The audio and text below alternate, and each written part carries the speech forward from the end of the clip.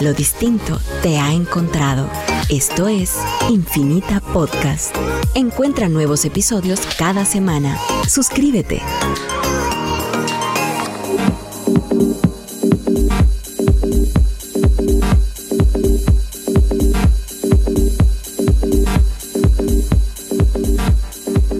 Bienvenidos al DT Podcast número 32. Impresionante que llevamos ya 32 episodios.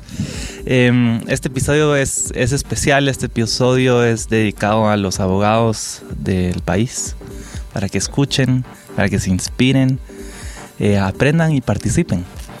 Entonces, de invitado de casa, pongámoslo así, tenemos a Mauricio Duarte representando aquí a los Legal Hackers.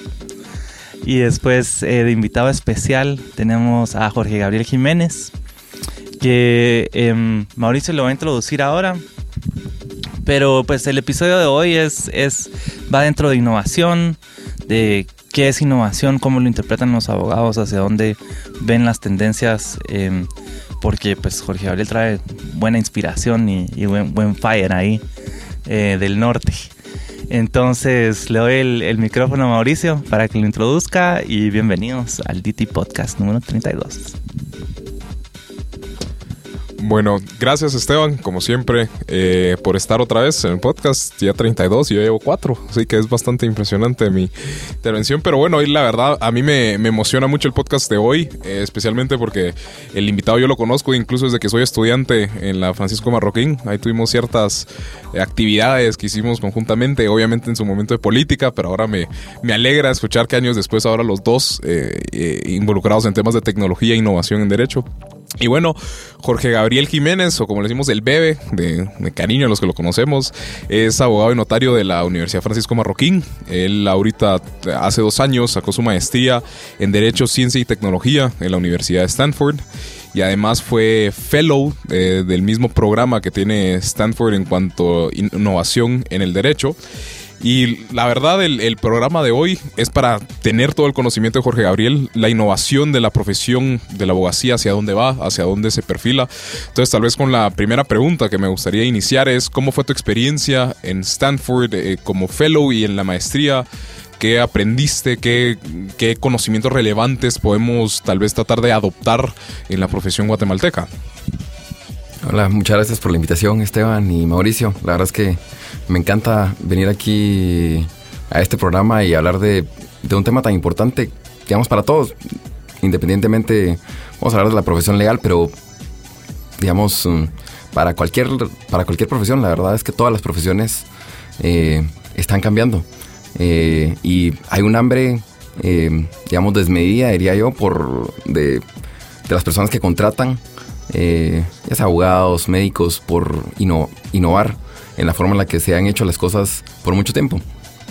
De hecho, hay un autor que a mí me encanta mucho, que es Richard Susskind. Él ha escrito varios libros. Escribió uno del futuro de las profesiones, y también escribió otro del fin de la profesión legal. Es un futurista en Reino Unido, y pues cuando publicó su libro, la verdad es que, digamos, las facultades de Derecho empezaron a ver, realmente está cambiando la profesión legal. Desde 2008, digamos, en Estados Unidos, después de la crisis, las empresas se rehusaban a pagar los fees que usualmente les cobraban, digamos, los departamentos legales o las firmas de abogados, porque veían que no había un valor tan agregado, que les estaban cobrando, digamos, por personas que acababan de salir de estudiar Derecho, pero que todavía no tenían los conocimientos necesarios para prestar los servicios, y todavía las empresas estaban pagando para que esas personas aprendieran. Y también la forma de cobro, digamos, que ha reinado en las firmas de abogados, que es el cobro por hora. Pues ahora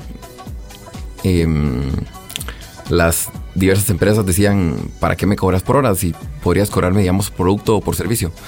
Y es ahí, digamos, donde los distintos General Counsel o, digamos, directores legales de las empresas le empiezan a hablar a sus bufetes y les dicen, ya no te queremos pagar por estos servicios, tenés que innovar. Ya no tenemos presupuestos tan altos como teníamos antes por la crisis, nos están recortando. Y es así como, digamos, surgen tanto en digamos, empresas que empiezan a innovar en la forma de prestación de servicios leales. Digamos, empiezan a empaquetar que antes eran servicios, los empiezan a empaquetar como productos realmente. Digamos, empresas como LegalZoom, que uno puede constituir una LLC en Delaware solamente ingresando a su website, y en 2 semanas la tiene sin necesidad de presentarse con un abogado.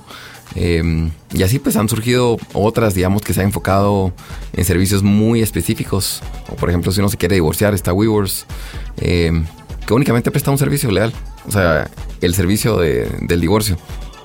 Y pues las firmas empezaron a perder, digamos, con este surgimiento de estas empresas que prestaban servicios legales, que usualmente los prestaban las firmas de abogados. Las firmas de abogados empezaron a decir, bueno, necesitamos innovar, necesitamos ver qué hacemos. Y pues, de lo que he visto yo, digamos, han habido 2 tipos de esfuerzos grandes adentro de las firmas. Recordemos que las firmas de abogados, y de hecho la profesión legal es una profesión, digamos, en donde las formas y la forma de hacer las cosas, de redactar documentos, de hacer contratos, pues no ha innovado en los últimos 30 años dramáticamente. Cuando las demás profesiones, si uno ve, por ejemplo, lo compara con la industria de doctores y o digamos, de arquitectura o de cualquier otra profesión, han cambiado totalmente en estos últimos 30 años versus la profesión legal se ha quedado como atrás. Me gustaría entrar ahí para preguntar, tal vez que profundicemos por qué los abogados cobran por hora. O sea, de dónde nace esto y por qué es tan difícil de cambiar. Porque efectivamente, pues, hoy las firmas, por lo menos aquí en Guatemala, todas te cobran por hora, pues, casi que. Sí, digamos, diría yo que es una práctica que viene desde antes, que era la forma en la cual contabilizaban, digamos, el trabajo, digamos, de una persona, de un abogado que está en una firma, con el cual, digamos, los abogados tienden, digamos, por lo menos en Estados Unidos, tienden a cobrar en intervalos de 6 minutos. Entonces, tiene uno que reportar qué es lo que está haciendo, digamos, cada 6, 15 minutos. Y digamos, para los abogados es aburridísimo llenar las hojas en donde uno dice, bueno, en esta media hora estuve trabajando en una auténtica o en ese tipo de contrato, y pues las firmas pues así se acostumbraron. Era la forma, digamos, de poder contabilizar cuál es el costo, porque el costo de las firmas, digamos, no es el papel, no es el tiempo del abogado que está ahí. Digamos, entonces era la forma de contabilizar su mayor costo, y la forma en la que le decían a las empresas, bueno, se invirtió 3 o 5 horas o 48 horas en este proyecto, entonces eso es lo que te estamos cobrando. Era como decir, bueno, recorrimos 3 kilómetros, es la misma, digamos, sentido. Sin embargo, las empresas empezaron a ver que realmente para algunos tipos de servicios, pues se podía, digamos, contabilizar, y se podía tener, digamos, una expectativa de cuánto un contrato, digamos, una compraventa, cuánto tiempo le va a tomar a un abogado. Entonces empezaron a preguntarse, ¿por qué no simplemente me puedes decir cuesta tanto? Probablemente algunos te van a tardar más tiempo, algunos menos tiempo, pero en promedio te va a tardar este tiempo. Y es así como para transacciones ya, digamos, más complejas, como una fusión o una adquisición, en donde, digamos, incluye, digamos, el trabajo de diversos abogados. Las empresas grandes ya están pidiéndole a las firmas, quiero que me cobres un fee por esto, que sea un precio cerrado y no por hora como antes solían cobrar. Y ahora, Pepe, yo tengo una pregunta justo con eso que va de la mano del tema de las horas. Y es mencionaste, por ejemplo, LegalZoom. Y como eso hay nuevas aplicaciones como Rocket Lawyer o Docracy que al final lo que buscan es automatizar la gestión o los servicios legales. Entonces, tal vez desde tu perspectiva, ¿crees que ese es el futuro de la profesión? La automatización de muchas de las gestiones y de los servicios que presta hoy en día el abogado. O en un momento dado, incluso una pregunta más extrema es, ¿se va a prescindir en gran parte de ciertas funciones que presta el abogado hoy en día? Creo que la tecnología ha venido a cambiar, digamos, la forma en la que se prestaban, digamos, los servicios legales. Y de hecho hay un autor muy interesante que habla de los Google Lawyers. Porque antes era, digamos, si uno quería ir a buscar sentencias o precedentes de un caso, pues se tardaba tal vez, le podía meter 10 horas o más solamente en buscar un precedente. Hoy la tecnología pues, es mucho más rápido hacerlo. Entonces, digamos, las firmas que antes solían cobrar muchas horas en eDiscovery, y en una serie de herramientas, por ejemplo, con compliance de diversas leyes tanto en Estados Unidos como en Europa. Ahora hay muchas firmas que utilizan la tecnología y pues lo que antes tardaba 10 horas, ahora probablemente con esto tarda 10, 15 minutos o menos. Entonces diría yo que muchas de esas tareas que antes hacía el abogado y que eran tediosas, ¿por qué no decirlo? Y que el valor, digamos, del abogado no era tan alto, sino que eran tareas que puede hacer una máquina. Todas estas tareas creo que va a pasar lo mismo que ha pasado en otras profesiones, que el abogado ya no las va a estar haciendo. Y el abogado lo que se va a enfocar es, bueno, en ver la estrategia, ver en dónde presentar la demanda, qué tipo de estructura legal utilizamos, dar forma al contrato que se va a utilizar, pero ya no tardarse tanto tiempo en realmente hacerlo. Entonces, para las firmas ha sido un cambio, digamos, muy grande y muy duro, porque antes las firmas, digamos que es difícil decirle a las firmas o venderles, digamos, un producto de tecnología en donde les dice, bueno, este producto de lo que tardaba 10 horas te vas a tardar 5 minutos. Porque, bueno, esas 10 horas eran 10 horas que ellos cobraban a las empresas. Entonces, decirle, sí, va a ser más eficiente, pero al final de cuentas, digamos, para las firmas, ellos le van a poder decir a las empresas que son sus clientes, bueno, sí, va a salir más barato, pero ellos dejan de ganar esas 10 horas que antes las tenían en la contabilidad. Yo lo que estoy viendo como es básicamente el formato llega bajo la premisa de que cada caso o cada cliente es único ante la ley. Entonces yo tengo que adaptar tus necesidades y explicarte según tus necesidades, pues cómo puedes actuar de mejor manera sin infringir la ley. Entonces por eso necesito como que ese tiempo para customizar y entenderte a vos. Al mismo tiempo también creo que vamos viendo que el mercado va creciendo y ya hay más precedentes, entonces todo se vuelve como más automático. Hay un ejemplo que hace poco estaba hablando con un amigo alemán y me contó una historia y me contó de un seguro de abogado, se llama Rechtsversicherung. Y esta Rechtsversicherung básicamente lo que hace es que pagas, ponete 25 euros, porque así son 25, 30, 40 euros al mes y tenés un abogado de planta. Entonces cuando te pasa algo como persona, ponete chocas o te chocan, o en tu casa se rompió una tubería y se mojó el apartamento de abajo o algo así y necesitas un abogado, tenés tu abogado ahí. Y eso lo hace mucho más accesible. Eso existe en Alemania desde tal vez como el 2006, tampoco es así, pero ya realmente ya tiene un buen tiempo. Y aquí te diría que también existe de cierta forma cuando contratas un seguro, digamos, para tu carro, porque incluye, digamos, algunos, dependiendo de qué póliza sea, algunos te incluyen que te van a costar un abogado que te va a defender. Entonces, digamos, está incluido ahí en la póliza, pero no se ha hecho, digamos, para muchos casos que, digamos, en Alemania sí hay digamos, es más amplia la gama. Ajá, son 80 millones de personas, entonces tenés un mercado mucho más grande.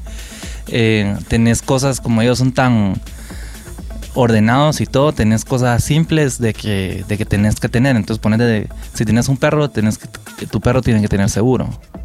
Porque si el perro sale corriendo a media calle y causa un accidente, ¿quién lo va a pagar? Eso acá y, digamos, cuando hablamos de innovación, muchos piensan de, bueno, ¿tiene que tener tecnología o no tiene que tener tecnología? Y mi respuesta, digamos, siempre es no. O sea, digamos, cuando ve uno, digamos, la innovación, la prestación de un servicio, los servicios legales, puede ser, digamos, en la forma de cobro, como lo que estábamos hablando de, bueno, ya no cobrar por hora y cobrar por un precio fijo. Puede ser en la forma de vender el servicio y de empaquetarlo, como sería, digamos, la forma, digamos, de tener un seguro de abogados. Puede ser la forma de, digamos, a lo interno, digamos, de las empresas que lo prestan, en utilizar algo de tecnología que haga mucho más eficiente el trabajo. Digamos, eso también es innovar. Pero me llama mucho la atención, digamos, por lo menos algunos años habían algunas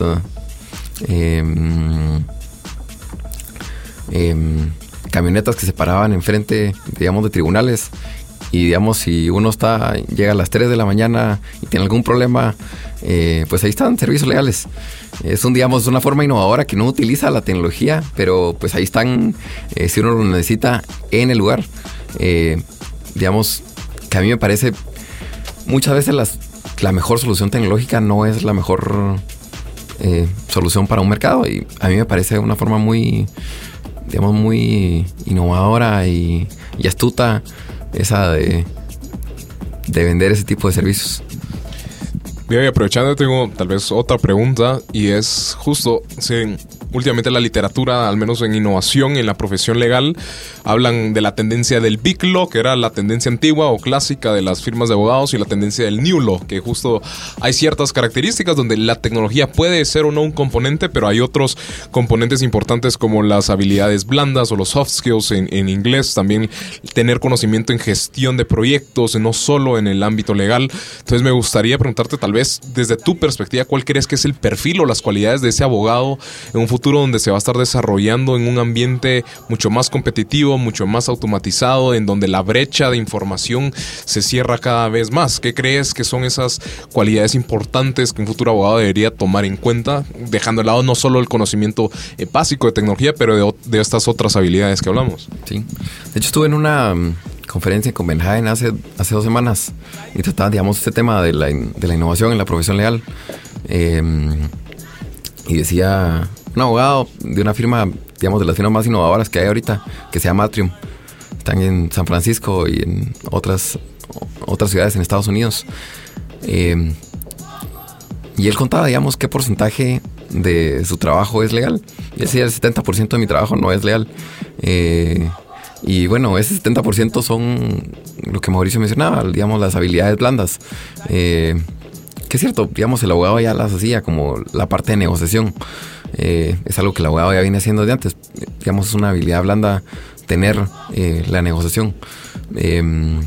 Y así, pero existen otras como networking, como el simple hecho de saber, digamos, contar las ideas. Algo que se enseña mucho en Stanford es el storytelling, que es algo que probablemente antes no se enseñaba, pero ayuda mucho para la gente que, digamos, tanto que se dedica a juicios y a litigio, o para convencer a un juez, como alguien, digamos, que hace policy y tal vez le está vendiendo la idea a un congresista. Digamos, sirve esa habilidad blanda de saber vender las cosas y saber contar historias. Nosotros, digamos, las clases que yo enseñaba, yo trabajaba para un centro que se llama Legal Design Lab en la D-School, y mis clases, digamos, la clase que enseñaba era llamada Justice, Innovation, Poverty, y digamos, era una clase, digamos, donde tratábamos de resolver problemas del sistema de justicia, pero la mayoría de mis estudiantes no eran abogados. Digamos, el 20% de los estudiantes eran abogados, y la idea de la clase era que fuera interdisciplinaria. Digamos, había un equipo de profesores, yo era abogado, pero tenía conocimientos en diseño y en data. Había un doctor, una doctora, había un sociólogo, un ingeniero. Entonces, digamos, y los estudiantes también eran igual, o sea, digamos, eran un estudiante de ingeniería, un estudiante de MBA que tal vez tenía ya 40 años, un estudiante de Derecho que, digamos, está en Estados Unidos, es un posgrado, entonces, digamos, son mucho más grandes, tienen 25 a 30 años usualmente. Y pues tratamos de enseñar, poner un problema sumamente difícil que nosotros como profesores no sabíamos la respuesta. ¿Por qué? Porque les queremos enseñar cómo navegar la ambigüedad. ¿Por qué?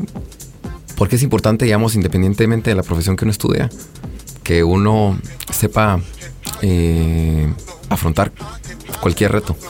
Y que así cuando a uno se le pone un reto, que puede ser un caso, puede ser desarrollar su negocio, pues se va a recordar de lo que ya hizo en una clase y lo que pudo resolver. Les enseñábamos, por ejemplo, lo que ya les comenté de storytelling. Enseñábamos también charlas y, digamos, teníamos mentores de temas específicos, de tecnología. El hecho de trabajar con otros estudiantes les daba la habilidad de poder relacionarse, digamos, un abogado con un economista, con un sociólogo, con un programador, que tienen personalidades totalmente distintas. Por ejemplo, los ingenieros probablemente saben la respuesta cuando uno hace una pregunta, pero no son los primeros en levantar la mano para decir la respuesta, pero probablemente alguien que estudia administración de empresas o un abogado, pues son los primeros que levantan la mano, aunque no tengan la respuesta correcta. Entonces, saber, digamos, nivelar y saber conocer las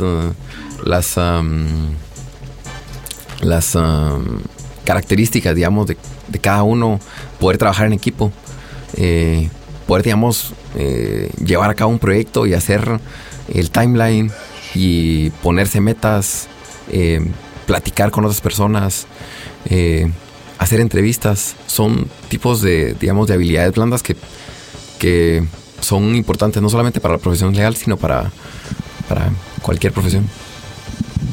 Interesante, me encanta esto porque nosotros aquí hablamos mucho de storytelling y el movimiento en sí de DT está inspirado en el libro de Sapiens de Yuval.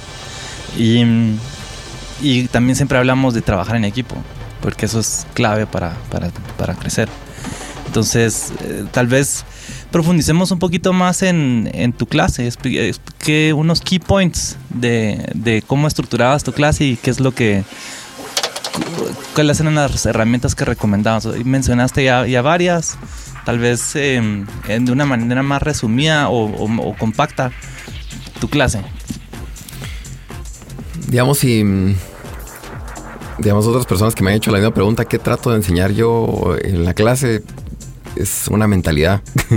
Y la mentalidad de diseñador, que es una mentalidad de saber navegar la ambigüedad. 1. 2, saber contar historias. 3, conocer y tener la realidad del sistema de justicia. Y cómo escuchar, digamos, de los usuarios y, digamos, tener la mentalidad de crear prototipos rápidamente, testearlos y probarlos al final de cuentas con los usuarios que los van a utilizar. Y eso, digamos, sirve. ¿Para qué sirve esto? Bueno, si va a desarrollar un producto o un servicio, lo primero que hace es testearlo. ¿Y por qué? Porque es mejor testearlo y fallar antes que, bueno, desarrollar toda una programación e invertir cualquier cantidad de plata en tecnología que al final de cuentas tal vez los usuarios no lo van a utilizar. Entonces les enseñamos eso, a testear y a crear prototipos, a mostrar antes que contar. Digamos que eso viene de show, don't tell. ¿Por qué? Porque, digamos, para un estudiante de Derecho, por ejemplo, nos encanta hablar, nos encanta decir argumentos, nos encanta escribir, pero tener la habilidad de enseñar algo y enseñar un concepto y crear un prototipo alrededor de un concepto. Que un prototipo, digamos, cuando miramos el concepto de prototipo es, bueno,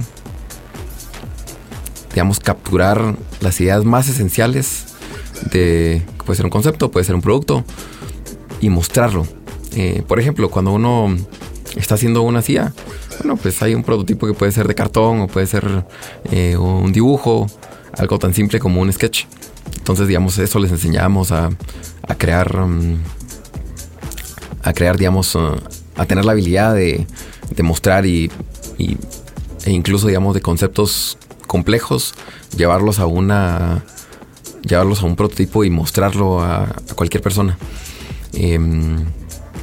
Una meta habilidad que también queríamos mostrar era cómo utilizar el diseño para diseñar sus actividades.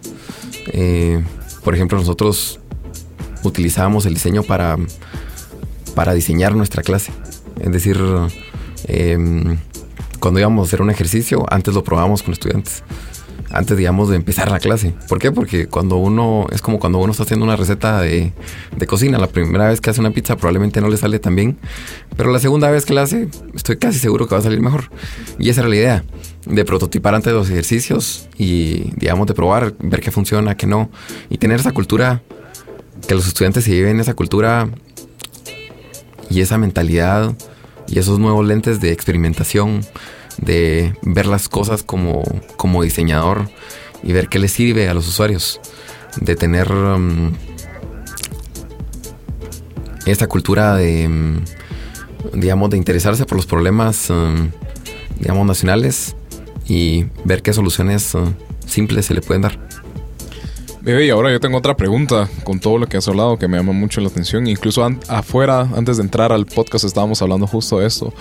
Y la pregunta, si lo queremos llevar un poco más tangible a Guatemala, a nuestras raíces, a nuestro país, es cómo se puede innovar realmente, y no solo en la profesión legal, sino en cualquier profesión, cómo se puede innovar, porque de lo que yo veo hay una distinción entre tener una idea creativa, que para muchos eso podría ser el equivalente a innovar, a realmente tomar esa idea, implementarla y generar este prototipo, enseñarlo, testearlo, etcétera. Entonces, tal vez mi pregunta es ¿cómo se puede iniciar a innovar en una profesión? O sea, yo vengo a la abogacía, pero por ejemplo, Esteban, que es programador, ¿cómo realmente podemos iniciar a innovar en cualquier industria? Digamos, cuando uno estudia, digamos, lee libros de innovación, pues hay distintos métodos, digamos. Digamos, a mí de lo que más me gusta es el método de Design Thinking, que es, bueno, utilizar la metodología de quienes pensamos que eran muy creativos, que eran los diseñadores, y utilizarlo para las distintas profesiones.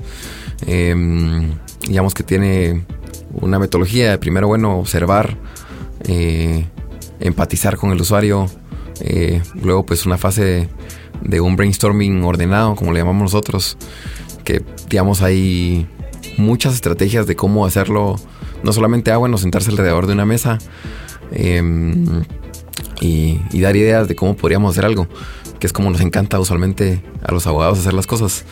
Tratamos de, digamos, crear un espacio que invite a la colaboración entre y al flujo, digamos, de ideas, y a una colaboración radical. En lugar de poner las ideas, digamos, sobre una mesa, pues ponerlas, digamos, en post-its, hacerlo lo más visual posible, tratar de resolver problemas de forma interdisciplinaria, creo que es algo básico.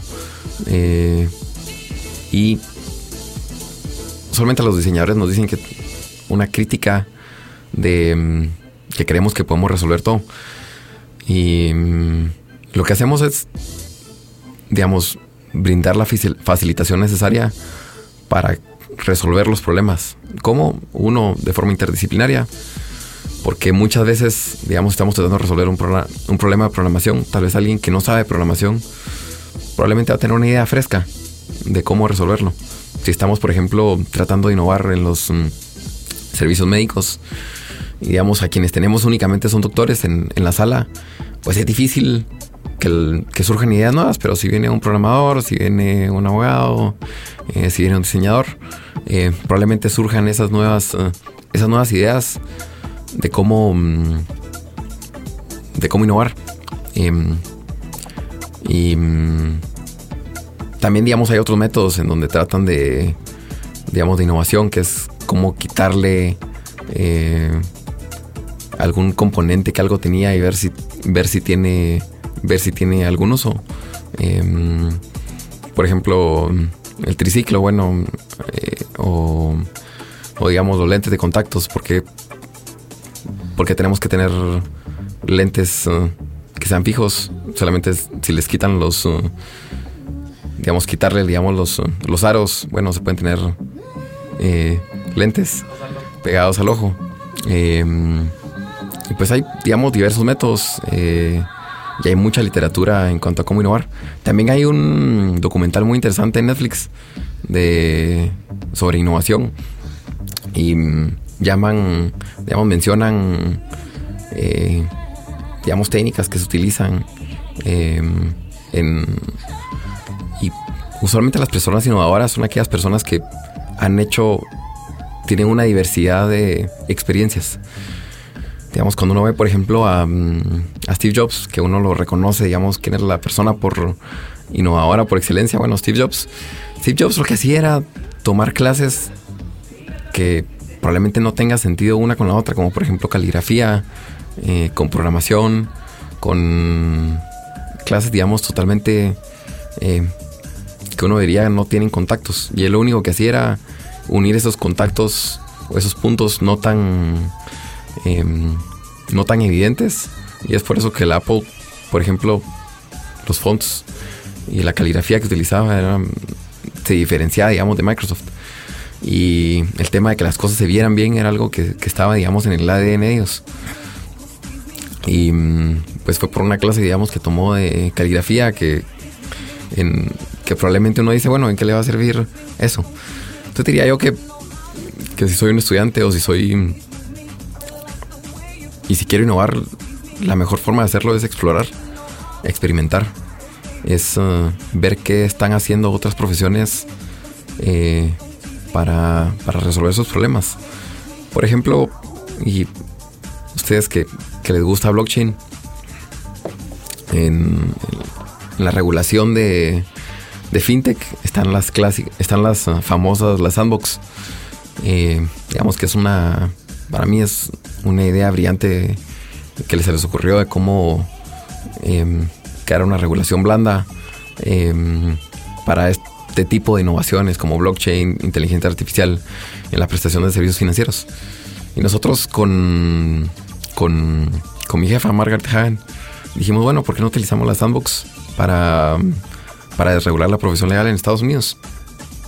Y en Estados Unidos está muy regulada la profesión, no es como aquí. Aquí tenemos la ventaja de que no está, es bastante libre. Allá, si uno quiere, todas las empresas que hablábamos antes, como LegalZoom, que están utilizando tecnología o prestando servicios específicos utilizando inteligencia artificial, que es básicamente la máquina dando consejos legales, pues todas han sido demandadas por las barras. Entonces dijimos, ¿cómo tomamos esta idea, que ha servido para fintech, para la profesión legal? No es algo tan, que diría yo, no es algo tan descabellado. Y pues al final publicamos un artículo y Utah recientemente adoptó la idea y es probablemente que se vaya. Es un ejemplo, de cómo tomar ideas de otras industrias para lo que uno quiere resolver. Pero interesante lo que mencionas, porque eso es lo que yo veo siempre en Guatemala. O sea, es vaso medio lleno o medio vacío, ¿verdad? Porque el hecho de que aquí tengamos esa libertad de poder innovar con menos regulaciones también nos da la ventaja de poder crear pues buenos MVPs, buenos prototipos para después escalar a la región. Y creo que tocaste un buen punto. Cuando están sobre reguladas, lo que uno puede hacer es inspirarse hacia dónde van ellos y después probarlo acá, porque aquí pues tenés la libertad de poder hacerlo. Entonces, específicamente, ya hablando de Guatemala y con todo lo que aprendiste y viste y te inspiraste en Stanford ahorita y todo, ¿qué puntos ves que se pueden como que explotar, que se pueden innovar? ¿Dónde se puede innovar acá? En términos de servicios, de cómo cobras, integrar tecnología o por dónde. Creo que hay, digamos, desde los departamentos legales o las firmas de abogados, creo que hay mucho potencial para innovar. Las firmas que han sido más exitosas en hacerlo, digamos, en otros países han dicho, hay una cultura, digamos, sumamente rígida, y lo platicábamos con Mauricio antes de entrar al programa, de la cultura rígida que hay en los departamentos legales, de hacer las cosas de cierta forma. Y bueno, las firmas o los departamentos legales lo que han hecho es contratar a Legal Innovation Officers, que es, digamos, un rol que antes no existía. Y básicamente contratan a alguien que es abogado, no es abogado, pero que ha hecho, digamos, algo de innovación, y le dicen, bueno, innove. Y las que han sido más exitosos son los que han dicho, bueno, en lugar de tratar de innovar adentro de la firma, vamos a crear algo totalmente nuevo que sea paralelo, donde es más fácil, por ejemplo, crear una cultura de startup. ¿Por qué? Porque las firmas, por ejemplo, tienden a cobrar por hora, y cambiar, digamos, toda esa estructura probablemente les tomaría años. Entonces dicen, no, mejor empecemos algo de cero. Y hay firmas, por ejemplo, como Fenwick & West, que era un flex, que es como la gig economy para los abogados. Hay, digamos, hay una gran cantidad de empresas que están en el mundo, que están haciendo la uberización de los servicios legales, que es la gig economy para los abogados y las profesiones. De hecho, en un foro que estaba hace 2 semanas, alguien levantó la mano, pero hacía una pregunta muy interesante. Podríamos hacer una gig economy para los CEOs, por ejemplo, de las empresas. Interesante, porque lo cual muestra, bueno, probablemente tal vez el CEO tal vez no va a entrar a la gig economy, pero ya todas las profesiones están en eso. Y creo que hay mucho potencial en innovar, en cómo se cobra, en cómo empaquetar los servicios legales, a lo interno de las firmas, en utilizar tecnología y cambiar la forma en la que se hacen los procesos. Y también hay una gran labor que se tiene que hacer en crear. Al final, la innovación es una cultura y una mentalidad. Y las empresas más innovadoras no es porque, bueno, tienen un departamento de innovación, sino porque la innovación se vive constantemente en todos los departamentos. Y hay una cultura, digamos, de experimentación. Bueno, si, por ejemplo, Google, como que uno puede decir, bueno, me quiero separar de mi equipo y quiero probar a hacer esto de nueva forma. Y, digamos, existe la cultura de la prueba y el error, y no se castiga, digamos, el error, porque es parte de la experimentación, es parte de tratar de innovar. No todas las formas, no cada vez que tratemos de innovar vamos a crear algo que sea exitoso. Probablemente vamos a fallar en el proceso, pero esa es la idea. Entonces, creo que también hay un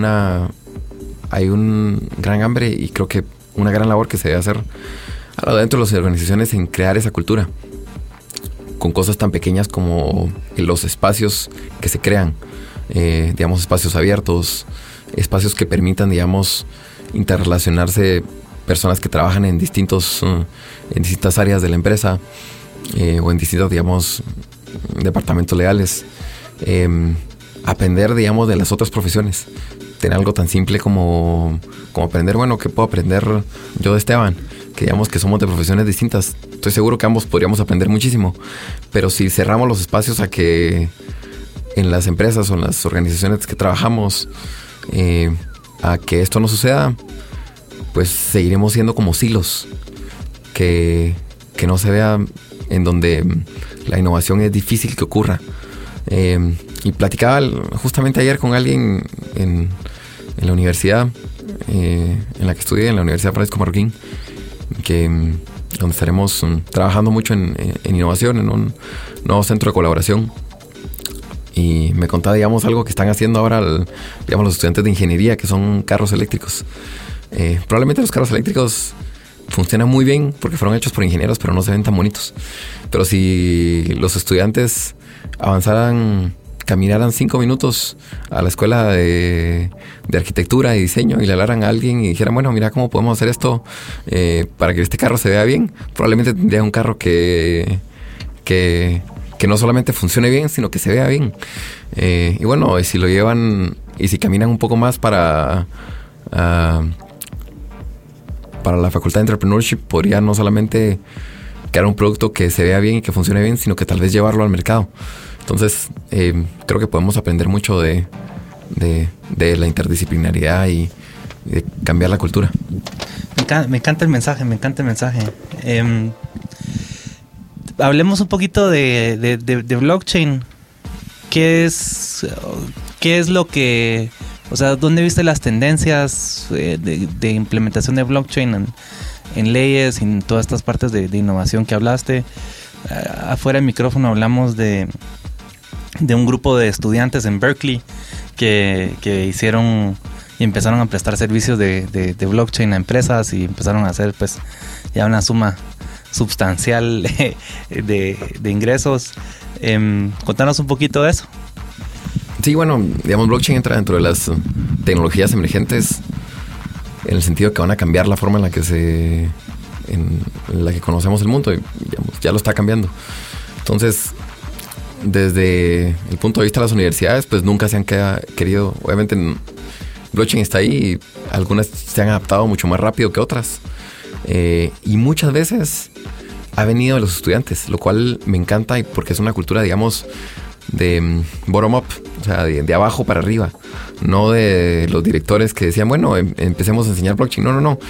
Muchos empezaron como grupos estudiantiles, como aquí surgió también el grupo de blockchain hace algunos años, en donde, bueno, grupos de estudiantes empezaron a leer, empezaron a informarse, empezaron a aprender por ellos mismos cómo funcionaba la tecnología, para qué lo podrían utilizar. Digamos, un caso famoso y exitoso es el grupo de Berkeley, que al principio se volvieron tan conocedores de la tecnología que llegaban empresas y les pedían, miren, ¿cómo podemos utilizar blockchain para nuestro sistema de suministro y nuestra cadena de distribución, por ejemplo? Y bueno, venían los estudiantes y pues les prestaban ese servicio y digamos al principio tal vez no les cobraban y ahí dijeron, bueno, ¿por qué no hacemos un negocio? Y así les empezaron a cobrar de los white papers que salían antes, empezaron a evaluarlos y los rankeaban y como que creaban data de cuáles white papers eran buenos y cuáles en cuáles, digamos, era bueno invertir versus otros. Total que ya estaban generando muchísima plata. Entonces, digamos, eso diría fue la forma en la que empezó, muy de los estudiantes y no de los profesores.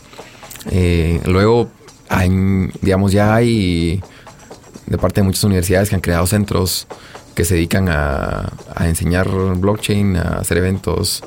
Y a mí me gusta mucho uno que dirige Jeff Ward de la Universidad de Duke, específicamente en la Facultad de Derecho. Pone a sus estudiantes a crear contratos legales, contratos simples, como digamos una compraventa y cómo hacerla en blockchain, hasta digamos contratos mucho más complejos como un trust, un fideicomiso. Entonces, digamos, tiene ese repositorio que todo está es open source y digamos cualquiera lo puede utilizar. Y digamos, de parte de Stanford, no se han querido quedar atrás. Digamos, Stanford es más conocido por inteligencia artificial y ha habido un esfuerzo durante los últimos 2 años, no solamente en cómo no está blockchain y queremos enseñarlo, pero cuál es la mejor forma de enseñarlo, digamos, desde el punto de vista de pedagogía. Y han tratado de empaquetar el conocimiento, digamos, en pequeños bloques, y hacerlo, digamos, de una forma visual. Entonces, por ejemplo, hay clases como Blockchain by Design, en donde probablemente los estudiantes es una clase no técnica, Es decir, ahí no va a programar uno y no va a crear algo tan interesante, pero los estudiantes aprenden qué puede hacer blockchain, que es muchas veces muy importante. Y como que solamente aprender, digamos, cómo funciona y qué puede llegar a hacer y qué productos podemos resolver. Yo, por ejemplo, estuve trabajando en una clase y el problema era de cómo utilizar blockchain para resolver un problema que Cisco tenía. Y bueno, estuvimos durante 3 meses, nos íbamos a meter a las fábricas, a los laboratorios de Cisco, son súper interesantes. Y platicando con ingenieros, platicando con las fábricas en India, y de ver cómo, porque el problema que ellos tenían era que habían ciertos prototipos que a veces se los encontraban en India o en China, y decían, eso nunca ha salido de vamos al mercado, como para que, entonces, como que querían resolver ese problema que tenían de descubrir de dónde salían esos prototipos, y querían utilizar blockchain. Y al final, lo interesante, fuimos a platicar, digamos, con gente que era experta en blockchain. Digamos, el equipo estaba trabajando con un ingeniero, entonces yo era abogado y también teníamos a alguien de MBA, entonces eran distintas versiones. Y al final la recomendación que le dimos a Cisco era que no era necesario utilizar blockchain para lo que querían. Pero para eso tuvimos que comprender cómo funciona blockchain. Y pues diría que digamos que de parte de las universidades aquí, pues aprende uno muchísimo más cuando uno está queriendo implementar algo, más que ver los conceptos esotéricos y meta de blockchain cuando uno escucha una plática 101. Entonces espero que podamos crear alguna de blockchain que sea así. Bueno, y aprovechando, ahí hacemos el shout out, aprovechando con Esteban, el Blockchain Week que se viene la segunda semana de octubre, en noviembre ahora, vamos a hacer en noviembre, del 18 al 24 de noviembre, que vamos a tener una semana completa entera de conversaciones de blockchain, súper interesante. Vamos a tener hablando de arte, hablando de digital offerings en blockchain, y vamos a tener un hackathon al final de esa semana. Entonces, de igual manera, es una invitación abierta a todos los que escuchan el podcast y a los que accidentalmente se topen con este anuncio. Y regulación para los abogados también. Correcto, viene James Wallace, donde justo va a hablar de temas regulatorios. Queremos invitar a gente de la Superintendencia de Bancos. Entonces va a ser un evento con todo un poco, para todos, realmente. No solo es para programadores, no solo es para abogados, es para todos. Entonces es un evento que, aprovechando. Y bueno, ya que estamos entrando en la recta final del podcast, me gustaría tal vez, mencionaste el Centro de Innovación que se va a generar ahorita en la Universidad Francisco Marroquín. Tal vez darnos un poco de input. ¿Cuál es la visión o qué es lo que busca ese centro de innovación? ¿Qué es lo que buscan implementar? Porque es un modelo, al menos que sé que es nuevo en Guatemala, que quiere cambiar un poco el estigma dogmático de cómo se enseña. Sí, pues yo vengo con la cultura de la D-School, en el sentido de cómo la forma en que la escuela de diseño, digamos, de Stanford, que no tiene estudiantes, por cierto, sino que se nutre de los estudiantes de las distintas facultades o unidades académicas. Pues era un proyecto que lleva tiempo en la Marro, y que el collab o el centro de colaboración, pues queremos hacer algo de lo que hemos estado platicando en este programa. Uno, romper los hilos que existen entre las distintas unidades académicas. Queremos crear cursos, actividades, talleres, y están invitadísimos a organizar sus eventos ahí, en donde participen estudiantes de distintas carreras, en donde tener clases interdisciplinarias, en donde, por ejemplo, tengamos una clase de blockchain para la facultad y mezclemos, digamos, blockchain con medicina. Y tengamos un equipo de profesores en donde, alguien es programador, alguien es doctor, tal vez tenemos alguna enfermera, y tratamos de resolver un problema. Digamos, vamos a tratar de trabajar en problemas reales, trabajar con clientes. ¿Por qué? Porque los estudiantes se inspiran mucho más cuando están trabajando en un problema real, más que cuando están trabajando en un problema el clásico problema del libro, de cualquier clase. Queremos... el centro, digamos, de colaboración va a ser un espacio, y ya hay un espacio que pronto vamos a inaugurar en el primer nivel del edificio académico, que es, digamos, la entrada de la universidad para quienes la conocen. Es un espacio abierto en donde se va a tener, digamos, cualquier estudiante lo va a poder utilizar, y queremos crear no solamente una comunidad de innovación, no solamente a lo interno de la universidad, sino también con la industria. Queremos trabajar en conjunto con empresas, con centros de innovación, con cualquier organización que esté hambrienta de innovar. Y creo que estamos en un punto en Guatemala en donde está ahí una sed de innovación. Entonces vamos a tener un espacio, vamos a generar una comunidad de innovación, y además de eso queremos, al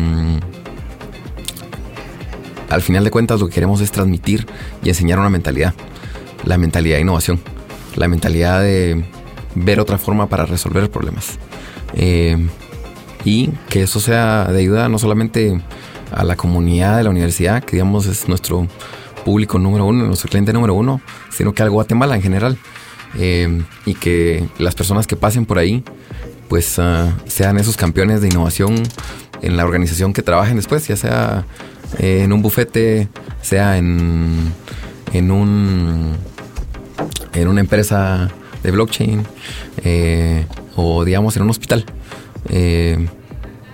Como les decía, no se necesita tecnología para innovar, y eso es algo de lo que queremos enseñar. Entonces, pues ahí va a estar, invitadísimos a los que deseen formar parte, especialmente a las mentes innovadoras que escuchan este programa. Excelente, pues excelente, por toda esta info, por todo este conocimiento. Gracias a ustedes por escucharnos. Ha sido muy interesante este episodio número 32 de innovación. Tal vez si no se quieren tirar unas últimas palabras para cerrar. Bueno, tal vez yo siempre termino con la conclusión que creo que ya se van a aburrir de escuchar, pero es de que informarse, educarse de todo esto, no solo de blockchain, pero en el final de innovación, de cambiar tendencias, de ver las cosas desde una perspectiva distinta. Yo he vivido gran parte de cambiar un poco la perspectiva, muchas veces clásica, de las cosas. Ha sido un ejercicio interesante. Claro, hay que tener también una flexibilidad emocional, donde a veces las cosas pueden frustrarse, pero es como lo dijo Roberto Valladares en el primer programa, es de seguir picando piedra con la piocha poco a poco mientras se van generando nuevos espacios. Y pues de mi parte, con eso, esa consideración siempre termino. Bueno, palabras finales, les diría yo: pierdan el miedo a experimentar, a fallar. Perdamos ese miedo a experimentar nuevas ideas, a lanzar ideas que probablemente parezcan absurdas, parezcan tontas. En Stanford hacemos un ejercicio en donde les pedimos a los estudiantes que generen ideas y luego que las clasifiquen en ideas buenas y en ideas malas. Y posteriormente les damos las ideas malas a otro grupo, que las tomen y que generen un producto o un servicio con esas ideas malas. Y han salido ideas geniales. Entonces, nunca creen. Mi comentario final es: no hay ideas malas. Me encanta. Pues gracias por escucharnos. Estén atentos, nos pueden escuchar en todas las plataformas de podcast.